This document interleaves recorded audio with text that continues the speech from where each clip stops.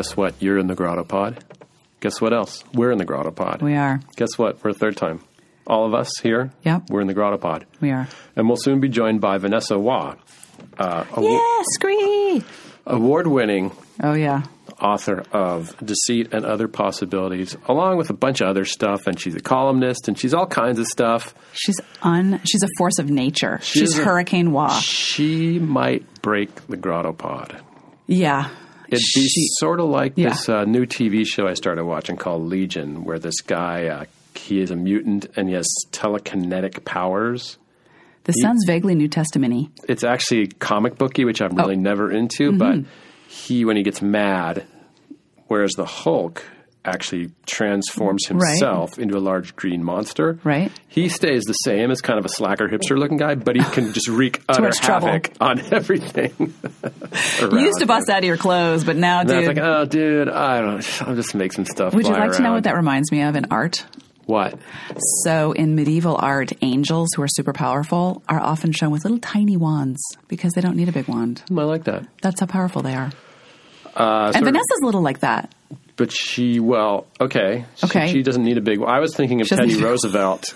Okay, I don't like where that went. I'm just saying that Vanessa is not a large person, and yet she packs a powerful punch. She is like they used to say of my very own mother, small but mighty. Yes, she is very mighty. So I'm very familiar with small and mighty people. You had a milestone in your book that you were just telling me about yesterday. Can you share it with all the millions of Grotto Pod listeners? I can. I hope I pronounce it correctly. Okay.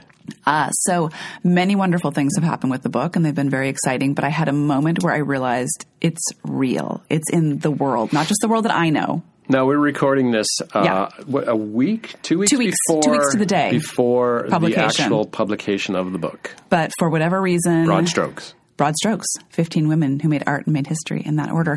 And suddenly, for whatever reason, I got a notice that a library in Plano, Texas. Plano, Texas.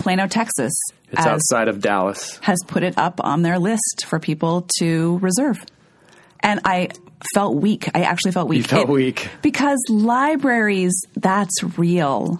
That's real. It's a real thing in the world. For everybody. I can't stand it. And as we were saying, I'm a huge fan of libraries. Yeah, you just said that. I'm a much bigger fan of libraries than I am bookstores, which is actually kind of counterproductive in this. I don't like to make that public here in the Grotto because you hear when someone says I like libraries, they hear not spending money on books. But it was Vanessa who gave me the great advice, not that I followed through in any meaningful way, that you should try to have friends around the country ask their library to carry your book. Vanessa is an absolute master of publicity, and not in a vulgar way. She is, I mean it. She's amazing. I'd like to delve into that because here at the Grotto, everybody is really engaged in some level of self-promotion. You have to. We have to. The days of, I'm Hemingway and I'm going to go deep-sea fishing while they sell my book. Correct. Those are pretty much over. So we have to do the huckstering. For sure. Ourselves. For sure. And it seems that young Vanessa, can I call her young Vanessa? She's in my world, she's young. She's actually older than I thought, but she's younger than us. Yeah, she's young, which is young. Everyone, maybe not. Larry and I just had this conversation recently that almost everyone is younger than us. Almost everyone. When did that happen? I used to always be the youngest person everywhere I went. I felt I was the youngest person. I was for a while because... I don't want to get into it, but I was young. I was always the first. You were young once. And then remember there was this period in life where everyone seemed to be your age? Yes. Remember, like you were 20, it's like everybody's 25. Yeah, but I was always a little younger. That's what I thought. Well, my husband, I've been with my husband since I was 20 or 21, and he's 6 years older than me. So that might be why. So he's older. He's old. He is so old. Oh, he's my God. He's a baby boomer. He's not, is he? Yeah, he's technically a baby boomer. Really? Yeah. So 61 is baby boomer? Indeed. Supposedly it goes up to 64, but... I've now told Roy's birth date on air. So people, very savvy Grotto Pod listeners will not only know Roy's real name, but also his birth date. Yep, if you're very tricky. You don't know his last name, so you can't Google him. True. Also, he is not anywhere online. He's one of those people. Speaking of Luddites, you can still find him. You're shaking your head. Yeah. Oh, yeah. Okay, he's totally findable. My mistake. He's very findable. And so is Vanessa. Oh, yeah. But I think Vanessa did that on purpose. It's not hard to find Vanessa. So I want to get Vanessa in here and talk a little bit about how to find that balance between how to promote yourself and not sound like a self-promoter. Because have you ever had people, and this is totally a social media phenomenon, where you're friends with them, you know eventually they're going to have something to promote. Right. But in the meanwhile, they're funny on social media, and you see their posts like, hey, that's funny, and then all of a sudden they got something to promote, and that's it, end of story. Every post is, I'm promoting this. Yes, and it's awful. And you know what's different about Vanessa? I'm going to tell you how she started, because I've known Vanessa since she was a fellow here, before she had any book deals. And Vanessa has always been very generous with other people, always. And I'll bet that's how it started. I'll bet people were ready to do for her because she was so generous with other people. She's one of the most generous writers I have ever met. Well, with her time, everything. Maybe she can get us a bigger studio. Yeah, let's see if she can swing that. That'd be pretty cool. Well, let's see if she's here. Okay. And hopefully whoever's outside laughing right now will stop when she gets here. Did you hear the doorbell? I did. I don't know if our listeners did, but we like to give you the sense of really what's happening lively here at the grotto. So, well, I guess that's about it. Oh, and you know what? We had a little feedback about letting people know what the grotto is. Right. We assume because because it's world famous and we're in the grotto pod. And because we're subsumed by the grotto for us. So I guess I just want to say that the grotto is just a collective of narrative artists. Is that the way to put it? And if you really want to hear the whole story, go back to episode 3 when we we were joined by two of the Three Grotto co-founders, Poe Bronson and Ethan Waters, because they lay the whole thing out and blow by blow. But yeah, so this is where we come to do our little work. To do our work, hang out together, share thoughts, share inspiration, share shoulders to cry on. Arguments about how to properly keep the kitchen clean. That's a big one. That's a big part. One. Like if you had a pie chart, that would be like 50% at least. That would definitely be a big part Compost. of it. Compost. That's a perennial. That's a big one.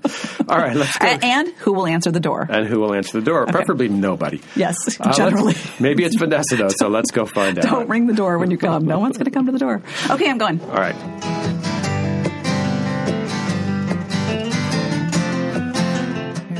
Here we are. Vanessa is already laughing. Has worked her way into the grotto pod, which is something that sort of resembles human Tetris. I don't know if any of you have sons who are the correct age to have gone through a period where they were just infatuated with Japanese game shows. I have a son that age. So we watched them all, and one of them was Human Tetris. Do you know what Tetris is? I know what Tetris is. The game? I know what Human Centipede is. Don't even go there. What is it? Is it naughty? It'll Vanessa's laughing like it's naughty. It'll strip us of our clean.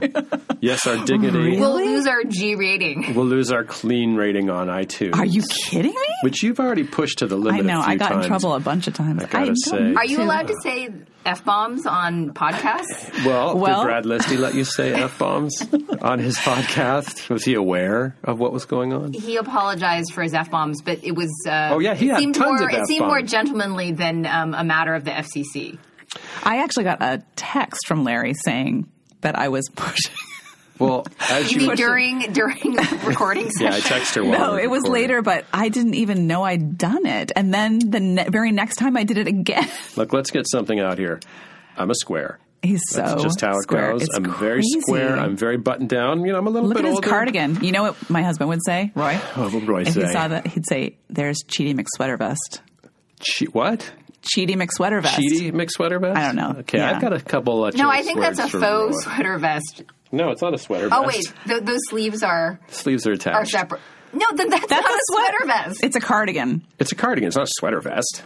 Exactly. But doesn't it look like a vest? It's optical illusion vest. But it's not a vest, Dickie. Once again, everything sounds like a Frank Zappa album title. A vest, Dickie. Yes. Optical Illusion Vest was my favorite Frank Zappa album. Or should be. We have Vanessa Hua here in the Grotto Pod. Vanessa, again, Human Tetris got you in here. The problem is now you'll have to figure out a way out when we're done, which is always one of the more challenging aspects of being on the Grotto Pod. Hot yoga. Oh, Seems like you could just slither right out of this steam bath. Not to be it's too hot. I know. Not to be too off topic, because I know there's people that prefer we stay on topic, but I just want to share with you my everyone? experience with hot yoga. I went once. I had never done yoga before. I thought I was going to die. You've never So done you've yoga? done no form of yoga. I have since, but I thought, it's hot. I like to work out. It'll be sweaty. I show up in my workout stuff. I'm ready to roll. There's a guy next to me wearing a diaper, which is a little unsettling if you're used to the gym sort of thing. No one helped. No guidance. Nothing. Just like next move. I had like 2 towels that were just. I think they weren't towels anymore at the end. They were just liquid things. It was awful. But you made weight for the wrestling meet you were in. Exactly. I thought you said made my There's wife happy. actually and a great did. book about hot yoga called Hellbent by Benjamin Lohr. Highly recommend it. I thoroughly enjoyed it. I think it should be mandatory reading for all Grotto podcasts. It's hard to explain get in here. how hard it is. What we need. Well, we do keep the thing at Crisco out there in case it gets a little too tight in here. But I guess what we need is a stool. Even though saying that word makes me laugh every time. Oh, well, when I was a loopy in kid, the I Grotto actually pod thought here. stool sample meant. You go get a 3-legged chair. Well, I thought you left your specimen on a stool. Let's just say. But that would be so much better than how. No, it wouldn't be better. Anyway, we have put out more than one call for a stool. And we have gotten no stool sample or otherwise. So we have a chair and it doesn't fit. I can barely talk. Vanessa didn't know that she would be part of the most scatological episode of the Grotto Pod. Okay. Oh, I have 5-year-old twins. Nothing is the greater height of humor than the scatological. Oh, that's it. That's all there is. Yes, you are in daily contact with our humanness. Well, can we talk about that, though? So Vanessa is a highly acclaimed, highly prolific writer, She's got awards just up the mother, wazoo. Yeah. journalist, novelist, short story writer. Right now, tell me, how do you do it? You're talking about time? I'm talking about time, creativity. Vanessa is also probably, I mentioned this already, the most generous writer I know in terms of giving her time to other people and helping people with their work. Vanessa is possessed of the preternatural ability that we discussed before you got here We've said things about you don't know. to be an effective self-promoter without being an obnoxious self-promoter. Yes, as fellow Grottoite Fred Vogelstein told me. Actually, I can't remember. Respectfully Fred. pushy. Respectfully pushy. Oh, it was I Fred who remember. said respectfully I thought it was your pushy. husband. It was Fred. Well, Fred told me I was respectfully. He lauded me for being clever, but also respectfully pushy. And So then good. my husband had a T-shirt made up for me. Oh, excellent. With that phrase. Okay. Well, let's go chicken and egg here. What came first? Were you always respectfully pushy? Or did you find at some point that you needed to be respectfully pushy in order to get success in this era of publishing? I'd say See me bringing it down, making it serious there? I like it. It's professional. because that's how we roll in the Grotto. It is. Professional. And we also interrupt our guests. That's Yes. what we do. And each other. I think I am naturally. I don't want to say that I'm naturally self-promoter. Well, let's call it self-advocacy. Self-advocacy, Oh, yeah. I like that. Well said. Exactly. Lean in, as it Yeah. were. Lean in. Well, I think, even from my days being on staff as a reporter, sure, the best idea wins, but the best idea also wins depending on how you pitch yourself Correct. to the editor. And, it's been for years that I've thought about, how do I make my goals seem like a goal that other people want to support? Right. So it's mutually beneficial. And I think also just being a journalist has helped me understand what sort of pitches work and what actually might be interesting and what is just baldly self-promotional and of no interest to anyone but the person Right. pitching that idea. So when the time came to promote this book, these stories that I've been working on for a decade, I thought about all the ways in which this book might appeal to people other than my mom and my mom's Rotary Club. Right. Yeah. And that book is Deceit and Other Possibilities. Yes. Book of short stories. Right. A fabulous award-winning book of short stories. Winner of the... I had to write it down. Asian Pacific American Award for Literature. I was very excited to receive that. It's so fantastic. Congratulations. It's the coolest thing. But when you're involved, so, I mean, this is sort of a little how-to for, I guess, aspiring and continuing writers in this era.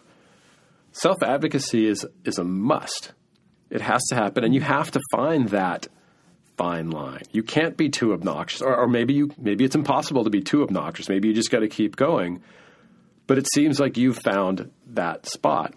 So, again, like you say, it comes from being a journalist to some degree, but when did the light click on for you that in order to get this book of short stories out there and lead to something like a novel, which you can fill us in on a little bit how that did lead to that, but when did it click to you that you knew that you would know how to do this?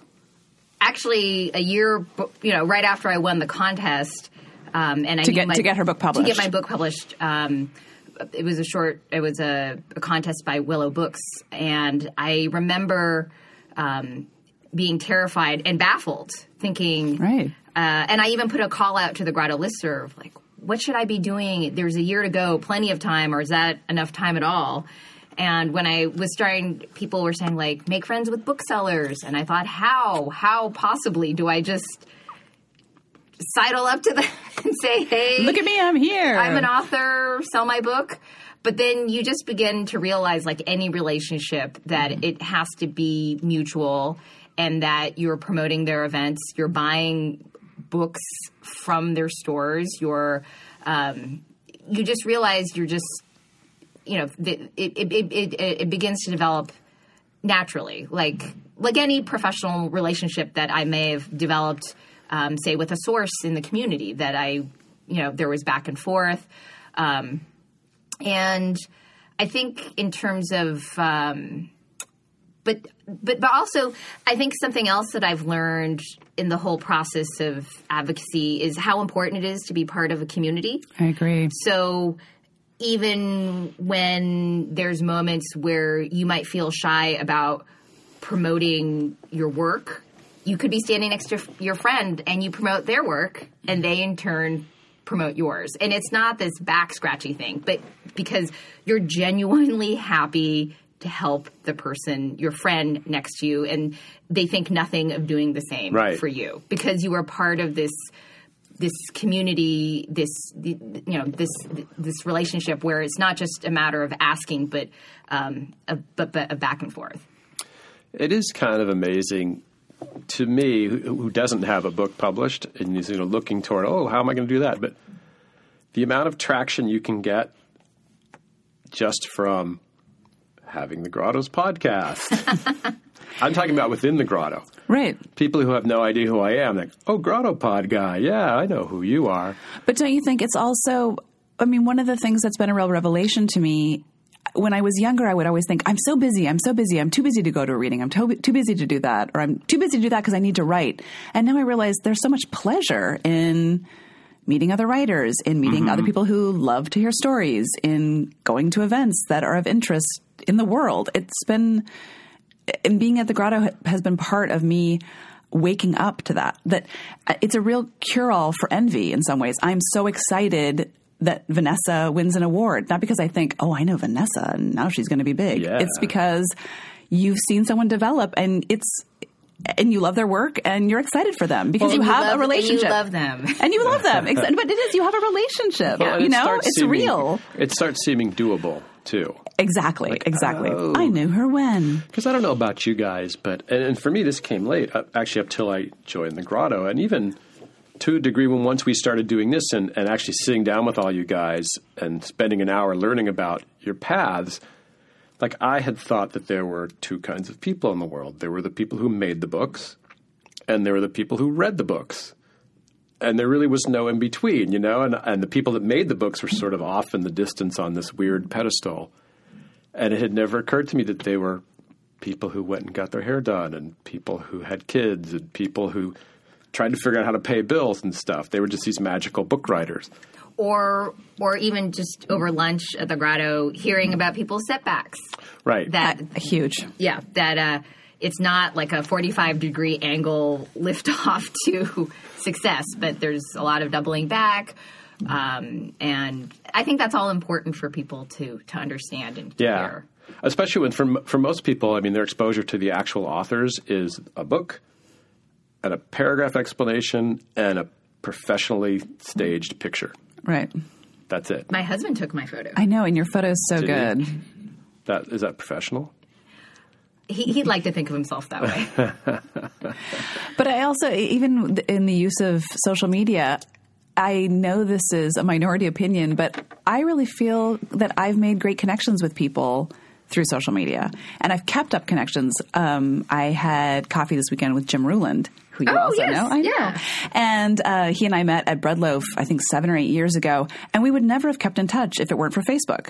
Right. And we've kind of been seeing what each other's doing. And we're friends on Twitter. We're friends. We follow each other on Twitter. Anyway, and we haven't seen each other in the flesh since Litquake. That was the first time in years. Is he up here, or? He was here last weekend. Oh, okay. And I have something to tell you. Save it. Off air. But, you know, it feels like a real relationship because it is a real relationship. I've bought his books when they've come out. I've been excited to see what he's doing. I've been to his readings. I've been to his reading. Exactly. And those are real things. Those aren't, I had my eye on Jim 7 years ago at Bread Loaf and thought, that's someone who can do something for me. It's not like that. Well, it is that interesting thing. So until I went to grad school, I never read the acknowledgement section yes. of books. But now, of course, it's the thing you flip to Absolutely. at the very first. Absolutely. But I remember thinking when I would read someone's acknowledgments of like some titan, I'm like, how do all these writers, famous writers, know each other? And then you begin to realize that they weren't famous when they met each other. Right, exactly. They're definitely, you can fall into that trap when you read the acknowledgments, like they're having a party that I wasn't invited to. Right, for sure. Like, what FOMO. What's FOMO? Fear of missing out? Oh yeah, I did know that. It didn't ring a bell. Surely your kids... Because I've seen it written. It's like YOLO. Though that is sort of the flip side of social media. It can engender quite a bit of FOMO. It can. In fact, I myself, whenever, and this isn't me posting, it's my wife, but everyone's, you guys are always off doing these great things and having a great time. Like, really? Because I think we're watching TV every night. We just happen to, when we do go do something, we post a picture of us with the drink in our hand, with some great backdrop. And right. That's amazing. They didn't get you cleaning out the cat box. So you can always create a social media persona that is similar to your real persona, but not always entirely consistent. Scrubbed clean. Right. You can make that better self. But you use social media, I think, to build a brand. You mean myself? You personally. Oh. Are using social media. Let the record show Larry pointed at Vanessa. Great radio. Thank you. I'm the color commentator. I'm watching it go down. I'm play-by-play. So, respond to that. He's staring. He's staring in her eyes. Now he's snapping his fingers.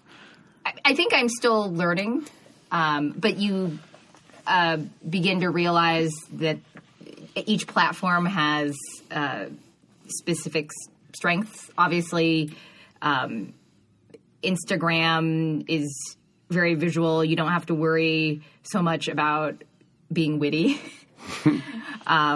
But you have an arresting image.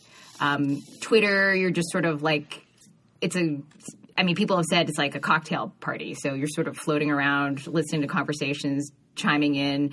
And the one thing that I had once heard that I've followed is that you might feel like, am I shouting into the void or am I repeating myself too much? But the actual chances of any one person at any one time hearing what you've said is quite small, actually. But rather than despair, just take that to mean that, fine, you can repost what you're doing slightly differently a few days later, and the chances are of someone seeing that post twice are actually quite small. Oh, that is a revelation to me. But I think what you do, though, is different than that. I mean, maybe that's how you use Facebook. I'm not Facebook friends with you. Oh. Yes. Oversight on whose part. But on Twitter, you're definitely using that. You retweet stuff. Obviously, we all want to tweet promotions like, I'm going to appear here, I'm going to appear there. But you also tweet themed retweets. I mean, you write a lot about the immigrant experience. It seems to be the brand you're building for yourself. That's the stuff you tweet. That's Vanessa has, is it a monthly column in the Chronicle? Weekly. It's weekly. Weekly. Oh, that's a lot why. of work. And I tell me how you do it. We need to. We want to get to that. Time travel. That's it. But I guess the question I'm asking is it a conscious thing? Like, this is going to be my brand. I'm going to build this. Or is it just like, this is what I'm interested in, and it just happens to be coming out that way? The latter. Although it is, I remember talking to Zara, who is also at the Grotto and is also It's definitely built a brand, at social You know what? media. You know what Zara's good at? Hashtags. I've heard she's really good at hashtags. And she's going to be in here a couple weeks. Next week. Oh, next week. Hold on to your hats. She is a big personality, perhaps too big for the Grotto Pod. Maybe we should go mobile. We could. Someplace bigger. Anyway, she taught you. Yes. She just taught me that idea of being known for certain things, certain topics or issues, but also being authentic, throwing in the occasional tweet about, I don't know, running late, gotta get my coffee. Here's the other thing that I think you're really great about is retweeting people and interacting with people. Mm-hmm. I mean, I remember years ago, I had almost no Twitter followers, and you were one of the few people who followed me back and would sometimes retweet me, or we would talk on Twitter, and that is fun. Like, that's fun. It feels great. The cocktail party that never ends. Exactly. I enjoy that. I really do. And I personally now have relationships with people I've never met, who I admire, who I love their work.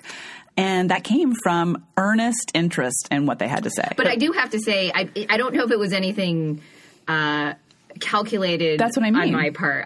I'm just I'm interested in these things, and it's a way to. I mean, if you can't. You can't fake it. You can't fake it, otherwise it's going to be very clear. Well, that was a question I had, because I'm like, I wonder if you were getting it in your mind, like, okay, this is my brand. Got to keep retweeting. But have the two of you, so the cocktail party metaphor, have you ever had the negative experiences where someone crashes your cocktail party and starts flaming you on Twitter? Well, I was just reading an article today about why you should mute instead of block. I don't know what that means. So if you block someone, they can still see your tweets if they get another account or they relog in. Plus, they'll see a little sign a little notification that tells them you have been blocked. So they'll get fired up. Exactly. Right. They'll be like, my target hit its place. Right. But if you mute them, you will never see any notification ever again and they won't know that. To them, so they can just keep posting till their heart's content. And I just don't have to think about it. That is like the ultimate passive-aggressive. I love it. But that's so good. That's so good. Okay, so now... And it's also very visual. You imagine them still yelling and nothing coming out. Exactly. Or no, I'm in the sound booth. No, they're in the sound booth. Right, and they're flailing their hands, their faces getting all red, their veins on their neck are standing out. Sorry. And you're like, oh, I'm over here eating an eclair. Exactly. Ooh, an eclair. I know it doesn't sound good. But, okay, but Twitter, Instagram, Facebook, master of the short story. Do you use Facebook differently than you use Twitter? I mean, I'm still trying to figure out Facebook. In some ways... It's harder. There's that whole question of, Facebook does have appealing privacy settings, so anything with my kids, I do the same thing. Sort of a different mode than the person I've never met or only met once, but Facebook, there's more of an opportunity for discussion and interaction. So I always kind of think of Facebook as a personal tool and Twitter for one where I get news. Which is why I hate Facebook right now. Because everyone I know is suddenly a pundit. And I'm like, no, I go to Twitter for punditry. I go here because you're going to say something funny. But what I do like about Facebook is that friends of friends can see my posts when I post them broadly, the world setting, whatever that is. And I've met interesting people that way too, who I have some connection to, whether it's where I grew up or people I went to college with. And you can't reach people the same way with Twitter. Right. You're reaching into someone else's world who you have, and those people and you meet in that person you have in common. And I enjoy that. Right. Like sometimes, does that make sense? Have you ever gone through and seen... There's a dating service based on Facebook. Facebook, I like if you that. are in the same circle, right? I did not know that, but that makes so much sense to me. Have you ever gone through and seen like who some of your friends have in common with Yes, you and just it's been your mind blown? That just happened yesterday. That actually is one of my favorite things on Twitter or on Facebook. Me too. When you're someone you didn't think knew this other friend somehow are like interacting on the same thread. Like someone I knew in high school. That's happened to me. In Southern California, someone I knew in Seattle 20 years later and 1,200 miles away. How do they know each other? Right. It's super cool. That just happened to me yesterday. It is. That I think is Facebook at its best. And also cat videos. Cat videos? I see. I'm not that into that. But hedgehogs, that I'm into. Basically corgis for me. Yeah. Okay, wait. Have you guys been to Cute Overload? No, that sounds Japanese. Seen people Is it Japanese? It's a good website. Sometimes when you're feeling really down, it's the place to go. You need it. Yeah. Cute Overlord. I almost said Cute Overlord. Cute Overlord. That would be again a Frank Zappa album menacing. title. I want to talk about writing. Yeah, let's talk about writing. Because what I want to know is, so Vanessa has published a book of short stories this fall, or last fall, do you say it like that? Last fall, 2016. She has a novel due when? Soon-ish, or no? Or already in? We're finishing up the editing, and that one is supposed to come out in the spring of 2018. Okay. So in a year, that comes out. And meanwhile, you have a weekly column, and you keep up with all these other things. So how do you manage, like I have a book coming out in 2 weeks and every day I have to meditate for 10 minutes in the morning so that I don't have an anxiety attack about this one thing. My kids are older than yours. I have this one thing and I can barely manage it. So Is she talking how she manages the time or just the mental space? Isn't it the same thing? Is it not the same thing? Are those two different things? Well, I think you bring up a good point, and there's ways to address both those things. But in terms of, say, just keeping track of what I need to do, I'm like a big believer in lists, not only at the start of the day, but at the end of the day, kind of thinking about what I did that day and what I need to do next in a very specific fashion. How much do you drill down on these lists? I mean, it could be as detailed as, highlight the pages at all the points where sensory detail appears and figure out what's missing. So, And is on that same list, make a dentist appointment for the kids? Or are those different lists? Separate? I guess it's all... I use 2 columns myself. I have a big... for separate and personal. Work column, home column. That's a good idea. Yeah. I need to do that. I think also I just like to... close the loop, as they say, that, I make a decision on whether something needs to be addressed and when, and then you do it. I don't have, and then I don't, or I say it's going to be addressed next week. Mm-hmm. So, but also just in terms, and honestly, I've felt a little bit out of whack since being sick in the holidays, but I'm trying to get back on the horse. I do think regular exercise is important for my creative process. Those things that you struggle with while at the computer, suddenly when you're swimming a lap or going for a run, suddenly it becomes clear what you need to do. What's your poison? What do you like to do for workout? Oh, I love swimming and running. You swim. So do you get ideas while you're doing that? It's more like if I've been struggling with something, the act of somehow being away from the computer, like freeze whatever is bubbling up in my subconsciousness to bubble up. It doesn't feel like... I'm going to work out this plot problem. Yeah, it feels... But you just get... Yeah. I mean, I used to get... Before the age of podcasts, I used to get ideas when I was walking. Yeah. Now I'm listening to a podcast. Same. We're never alone anymore. Never. That's why actually swimming is good, because you're not listening to anything while you're swimming. Wait, how is that possible? I have an audio flood. I listen. Again, Frank Zappa album title, Audio Flood. Oh, but you swim for like a zillion hours because you're like swimming so boring. To like Alcatraz. Bridget's big secret, June. Grotto Pod listeners, is that she's a triathlete. A very mediocre triathlete, but still, I do it. That's the sound you hear. You swam to Alcatraz. I know, that's me rolling my eyes at the word mediocre. But you know what? I think you both bring up what I consider an interesting point that I don't hear writers talk a lot about, is the idea of physicality and the need to get away from your desk. Because I found, like, the days drive me crazy. So first thing, work out. That's like I wake up, boom, go to the gym, because otherwise I'm not going to go. So I go to the gym, get back. What's your poison? Yeah. I'm a sports guy, and I'm too old to play sports, so I'm just a gym guy now. I'm like a cardio, weights, blah, blah, blah, and walking. But lots of walking. What drives me crazy now is I'll come home from the gym. I got my little Fitbit on, right? And I'm at 10,000 steps, and it's 11 o'clock, ready to roll. Big Killing day. it. Sit down here, sit down on my computer, 5 o'clock. I got 11,000 steps. I just walked 1,000 steps in 5 hours because I've been sitting here for the last 5 hours. Right. So it's not...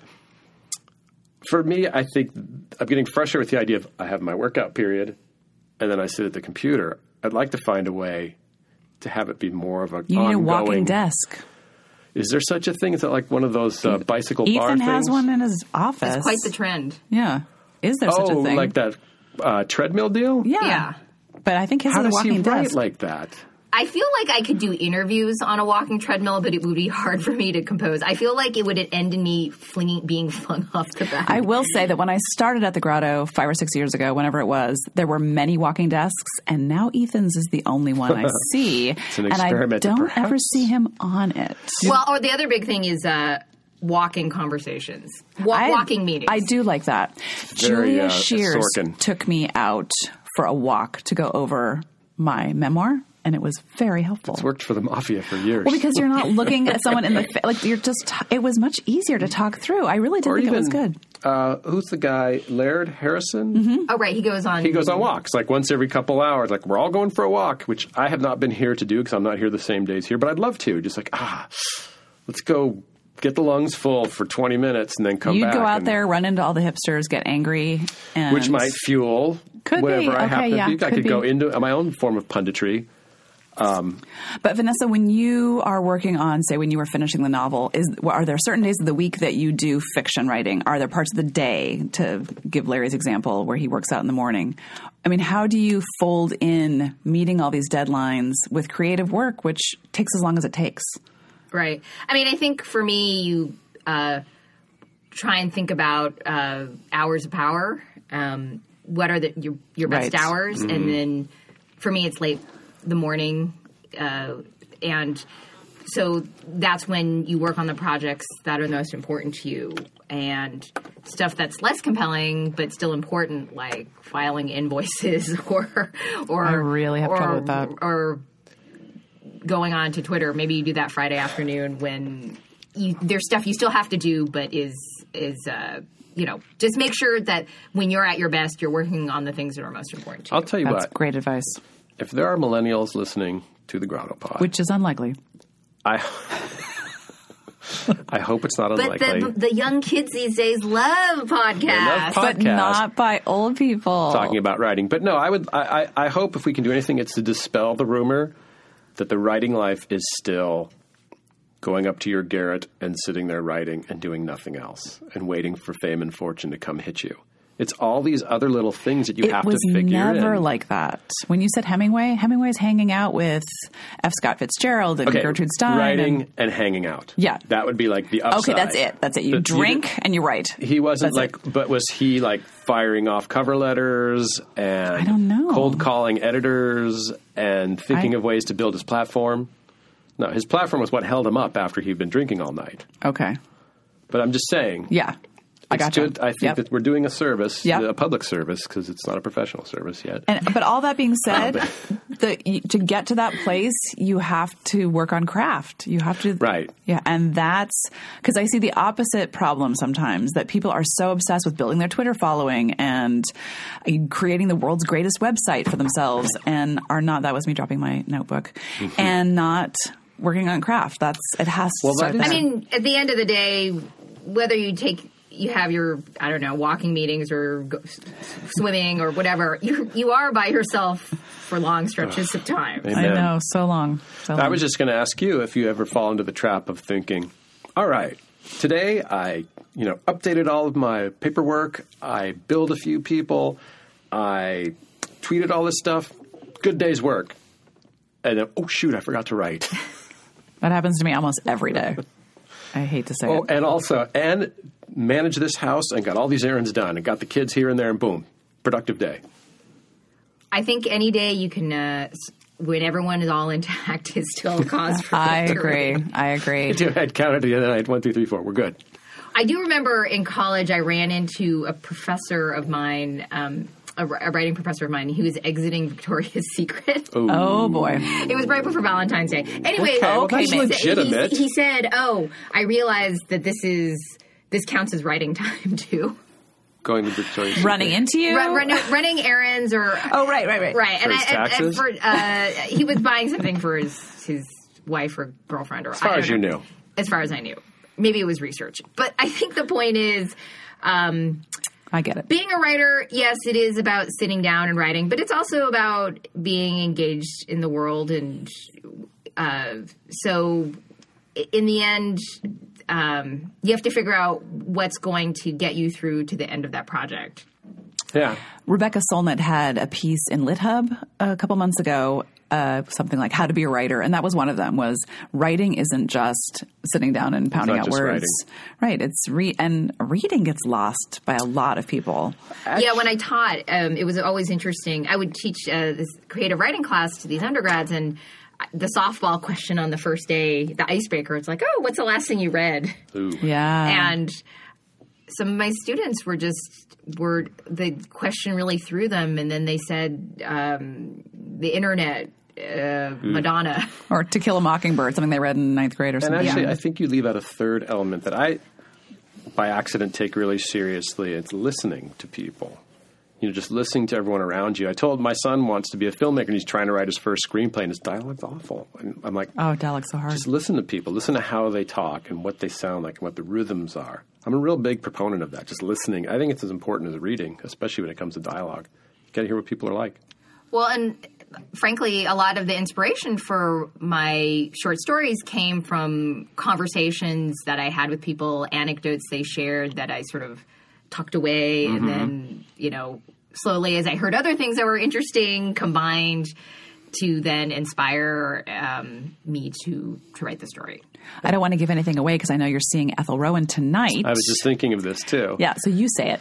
So Ethel's book, The Weight of Him, and we just had her in here last week, and she explained how she got the idea for the book. She was somewhere.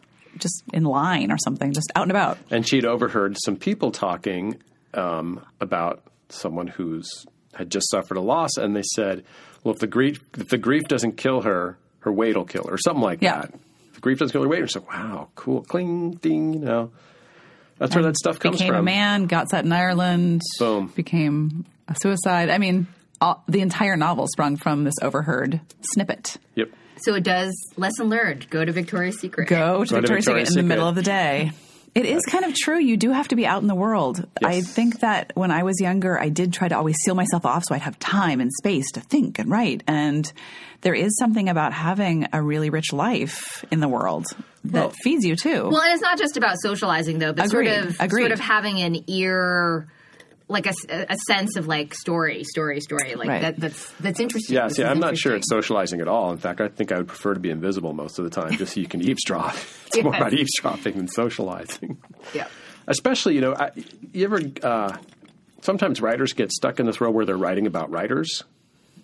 Yes, two girls in New York finding their way. And, will they go get their MFA or will they write a book? And I love Richard Russo, but he's always writing about, he's a professor at a small college. And I wonder where he got that idea from. Although I do like that. But I do like those sorts of books too. But let's say that Vanessa's book has... Not that way at all. Not that way at all. I mean, such an amazing, rich collection of characters. Yeah. Can we say who some of them are? Is that okay to do? Sure. My favorite, of course, is the Hong Kong pop star. Oh, yeah, that might be my favorite too, actually. Hong Kong pop star. And there's young women who are one who is, that's one of my favorite stories. I don't remember the name of it. The one who's a Stanford imposter. Yes, the Stanford imposter. The Stanford imposter. There's the story the where assimilated immigrant and the unassimilated. That's a really good FOB versus ABC. That's right. FOB. But they're not even this. And there's a young gay man. There's a young Latino kid. Right. I mean, these are not gender, so you got an imagination. Ethnic, right. It's like the whole gamut. That's feeling both, you've observed the world. Oh my God. You're doing it. Vanessa, this is why. I don't have to tell you this. You already know how. I know. Oh, she's so good. But there's so many interesting things out there. I can't help but think it's always, obviously there's a place for fiction where it's like thinly veiled of your own life. But then I think also I love just having a chance to enter someone else's mind and heart who is very different from me to try and understand them. Well, and I also think you can take issues and themes that are autobiographical and apply them to characters who have nothing to do with you. Right. Sometimes you understand yourself better seeing someone else. Oh, totally. Do it. Just kind of write it Feel out. it. Just write it out, man. Yeah. It was funny, though. Someone the other day asked me, like, do you write about your family in your fiction, and how do they feel about it? And I think for me, since I have an outlet in I was going to say, essays, you write about them. I write about them You all the literally time. I write literally about write about them. But at the same time, there are probably aspects in my fiction that are autobiographical, but not in any way that would be clear to the reader. Right. I wanted to ask you something. You just recently went back to your MFA alma mater to speak. Yes. What was that Yeah, that like? was like last week, right? Yeah, at UC Riverside's Writers Week. Okay, don't want to put words in your mouth, but I have these moments where I think, I wish I could go back and tell that girl it's going to be okay and it's all going to pay off. And did you have that feeling going back there? Well, I do remember joking with another writer that what we didn't want a career coach, we wanted a psychic. Yes, exactly. Oh my God, brilliant. That everything in the end would work out. Well, and it was funny because I went to the library because I knew they had acquired my book, and there it was on the shelf, which was a great feeling. But even more eerie, it was next to my MFA thesis. Right, Well, because they put WA next to WA. Exactly. See how that's like alphabetical. But that's one of those things where you know the university has it, and that it's part of the whole academic whatever font of knowledge, but you don't think it's just sitting there on the shelf. Anyone could read it. That's Actually, pretty scary. Another story from grad school. So a classmate of mine would request MFA thesis of famous authors. Oh, cool. To kind of teach himself that like this person was once at this human too. Yeah. So yeah. So I need to tell Vanessa what happened to me, even though everyone who's listening already knows. Which is that I just found out that a library in Plano, Texas has my book available. Yay! I know. And I was telling Larry, I remember when Vanessa was saying, try to get libraries to carry your book. Like that's a way to get your book in the world. Pretty freaking cool. And I was so moved by it. I can't even tell you to know it feels so real now that a library has my book. Anyone could read it and not want to. It's the best feeling. Oh my gosh, it's the best feeling. I'm thrilled. Have you ever gone on WorldCat? No, what's that? It's a listing. I don't know if it's actually not entirely complete, but it will show it's somehow an index of libraries around the world. And so a copy of my book, I found out, is in Alice Springs, Australia. Oh, wow. I have no idea why. Of nowhere. Alice Springs, and Australia. Did you guys read A Town Like Alice? Yeah, is that it? Yeah. Is that Alice? Yes. Yeah. Oh my gosh, that is the coolest thing. I absolutely love it. Fair dinkum. So I heart librarians. You heart librarians? I heart librarians. Yes. One more thing about going back to your school. Yes. Did it feel like a triumphant return? Well, actually, I was really sick. I had horrible. I caught the plague at AWP, as they say. I got it in Washington D.C. too. That's where I got so sick. At the AWP? No, I went to the Women's March on Washington, but it's the same place. The plague is there. Oh, I think it has more to do with being among a lot of people and staying up late every night. Okay, or whatever. just because we're normally shut-ins. In this tiny room. Oh, right. We're like boys in a bubble. But no, it was a great feeling to go back and, two of my mentors were at the reading. Oh my gosh. And just, you're toiling away. You're in grad school. You're wondering if you're ever going to get published. But then to be able to go back was a really unforgettable feeling. So fantastic. That's pretty awesome. But I don't think any writer ever feels like, I've made it. Right. What if you were listed under notable alumni on their Wikipedia page? Would that feel like you had made it? I guess I need to... Let's look. Maybe you're already there. Or we can... That'd be pretty put cool. it there. Can't you just make your own Wikipedia stuff? Can't we just put it there? How does it work? I don't think you can. I think everything has to be cited, because otherwise I would have made one for myself a long time ago. Okay. It would not have been covered. Well, actually, someone here offered to make me a Wikipedia page. So, but do you have to be, like, made an editor? But I think she's already in that Right, world. that's how it is. Yeah. Well, did you say yes? Yeah, come on. I did say yes. Okay, I think that's right. I don't think anyone will condemn you for that. Yeah. I guess I need to check on that, though, because I think she wanted me to look it over, and I don't remember doing that. After we get off, we'll look it up. Yes. Speaking of which, we are running down to the wire. Oh, we are. What do we say now? Oh, well, one thing I want to say is everyone should check out the fantastic music that we have on the Grotto Pod by Sugartown, who are... Grottoites. Local. Their Facebook page is Facebook.com/Sugartown, California. You can download, or I don't think you can download music there, but you can stream some, listen in. We use their music for our intro, our outro, and everything else you hear. It's all them. Vanessa, how can we get a hold of you? You could go to my website, www.vanessahua.com. Or you can find me on the Twitter cocktail party at Vanessa_Hua. Sparkling conversation there. Mm-hmm. As for us, you can find us on Twitter at The Grotto Pod. You can find us on Facebook /Grotto Pod. It's a little tricky to get to our website, sfgrotto.org/craft/Grotto Pod. I know that's kind of a mouthful, but craft tab. Look for the craft tab, and you'll find us crafty podcasters. That's right. Under there. Most importantly, go to iTunes. Oh, good point. Subscribe, peeps. And review. Review. See, our pushy but respectful friend. Review is what we need. At the same time. Can you actually be this pushy and respectful and say, we need 5 stars? Yeah, Email me if you have some issues. I'm great at constructive criticism, but only put 5 stars at iTunes, please. As for me, you can follow me at @LarryRosen. Or, again, if you can't get enough of me, isitgoodforthejews.com is my other podcast. You can get a hold of Bridget at BeQuinterest. That's Instagram and Twitter. Or BridgetQuinnAuthor.com. Instagram. I didn't even think Instagram, yes. Is there another BridgetQuinn.com? There are Bridget Quinn. Okay, when I say this, looked it up the other day. When I say this, people think it's funny. It's a very ethnic name. It's just the kind of ethnic. So Bridget Quinn is like an Irish-American package.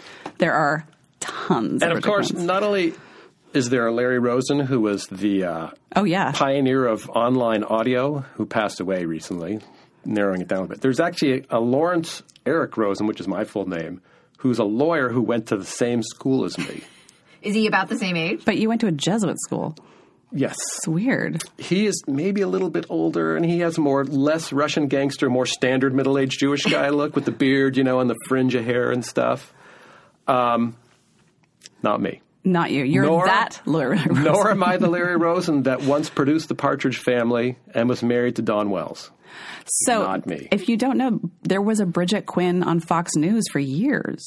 Oh, right. She was a sideline commentator. She was blonde. You'd be surprised to hear.